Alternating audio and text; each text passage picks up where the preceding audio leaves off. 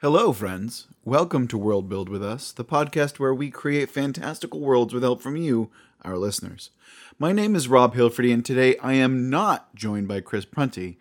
Today's a little bit different, as we're going to break down the last 12 episodes worth of content and offer it to you all as a dense, bite-sized little chunk. Because let's face it, there's a lot of lore to keep track of when you're world building. This episode will help serve as a brief overview for the entirety of our world thus far, and I encourage anyone to listen to the individual episodes for more in-depth content. So welcome everyone, new and old, to the world of 1,000 gods.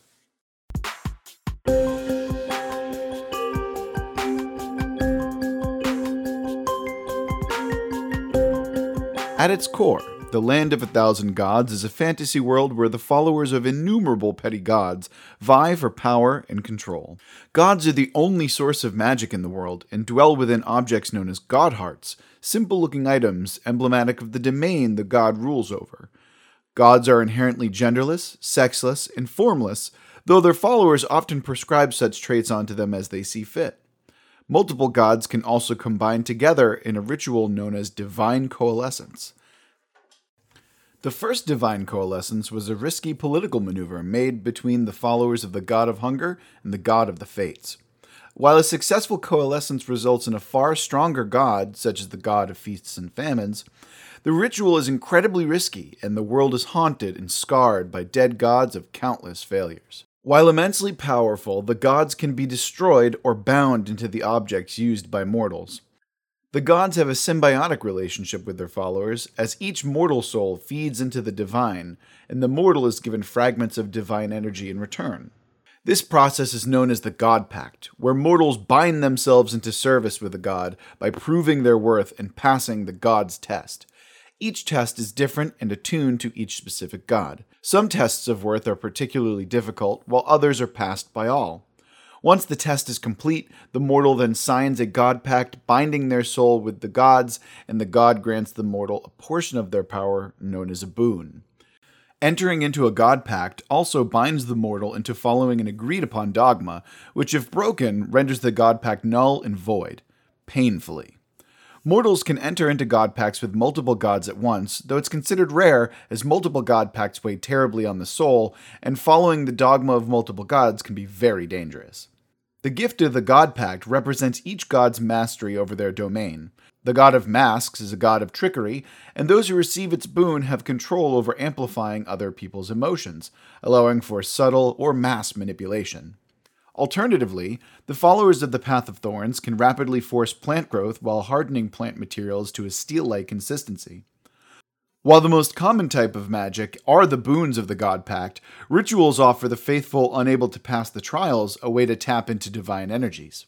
Rituals are dangerous and unstable by nature, however, as those who seek to utilize the divine energy have to reach through the multiverse and attempt to mold it from its rawest form. The city to the god of time lies as a monument to hubris as it replays its final day, reliving a failed ritual in a permanent loop. The Land of 1,000 Gods sits in a grand wheel, existing as one of an infinite number of parallel universes. The gods anchor each reality together, though their connection to each universe can be severed through the destruction of their god heart.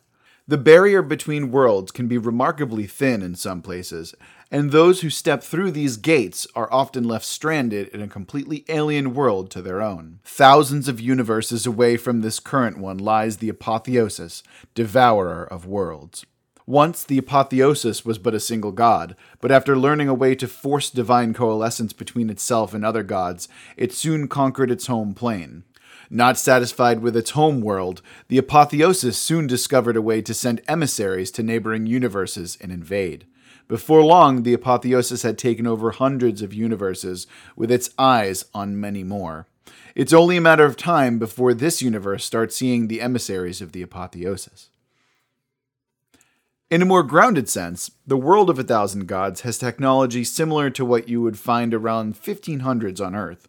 The printing press is proving to be a force for change, spreading new and dangerous ideas. Gunpowder is starting to make its impact known as more armies are starting to incorporate cannons alongside those of the God Pact.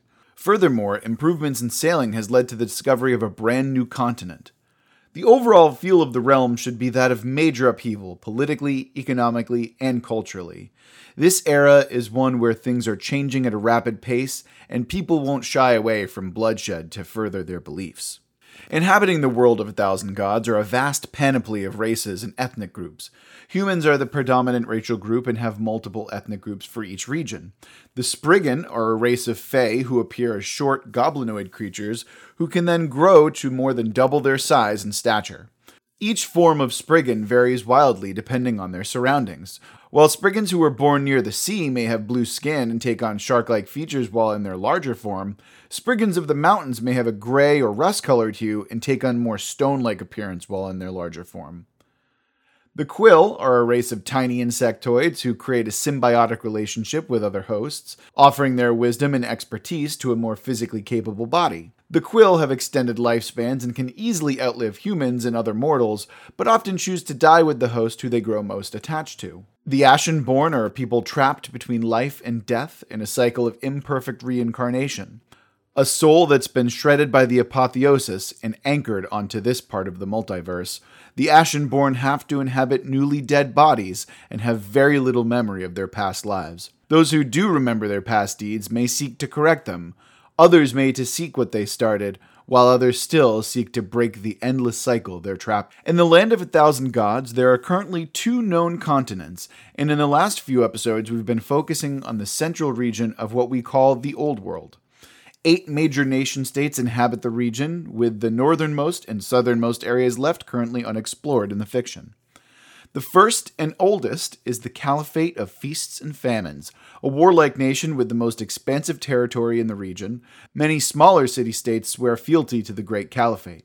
One such city-state is Handasa, home to the god of engineering, loud-spirited debate, and delicious samosas. As other nations grow more advanced and as stronger political alliances form, the Caliphate is starting to lose its grip on some of its territory due to poor management and constant rebellions. While enemies to the north are starting to believe the Caliphate is heading towards complete and total collapse, leaders within understand the fickle nature of fate and are beginning to prepare for an era of famine.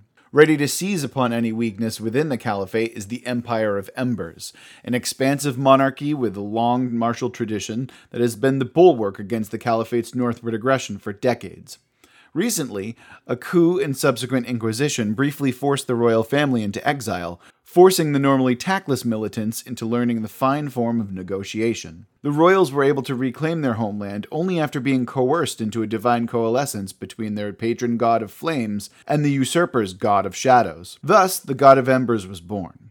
The Empire tries to keep the divine coalescence a secret to the general populace, believing in power of myth of a returning king. One nation-state that would like to smash the myth of every king would be the democratic state of the Path of Thorns. This fledgling nation abhors the exploitation of people and natural resources, espousing the merits of an egalitarian society that lives with nature as a partner rather than a tool. Their message directly threatens the power structure of many of the other nations in the region, and many have labeled them radicals in turn.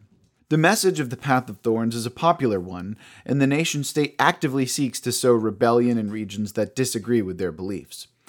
Recently, they've liberated a small kingdom formerly ruled by a despotic monarch after a short but bloody war. Normally, absorbing the kingdom wouldn't be a problem, but with the nefarious Sireni Consortium funding bandits and introducing an invasive plant species from the New World, resources are stretched thin, and others might see an opportunity to get rid of this thorn in their sides. One nation in particular that would love to see the Path of Thorns fail is the nation of the god of Foresight, a well-respected nation known for its wisdom, restraint, and economic savvy. The Council of the Wise rules over the nation and ensures peace and stability throughout the region. This, however, is mostly a front, as the god of Foresight was overthrown in a bloodless coup by the god of Masks.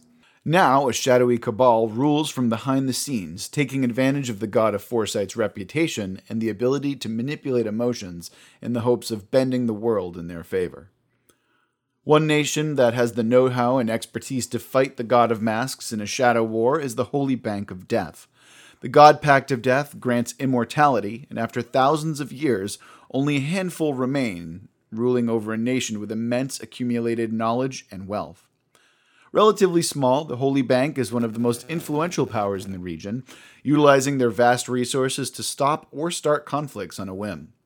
The Council of the Undying moves slowly, as their immortality has taught them patience, though it often has more to do with petty slights that are centuries old, but never forgotten. While the Holy Bank of Death trades in gold and knowledge, the Land of Primordial Flesh trades in people. This undulating mass of flesh and bone is essentially a living nation-state that just so happens to occupy an area vital to trade and travel between North and South.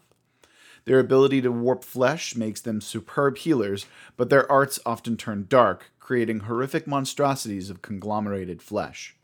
Due in part to fear and their relatively docile nature, the nation is left mostly to its own devices. That is, until nations seek passage through their land, and dark, unspeakable bargains must be struck. Finally, and with no clear segue, we have the Council of Law, a nation who worship the gods of records, honor, and contracts.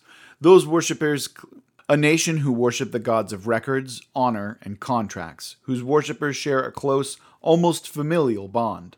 The Council of Law were also once guided by the God of Wisdom. However, due to yet unexplored reasons, that God is dead and the nation has struggled in its absence.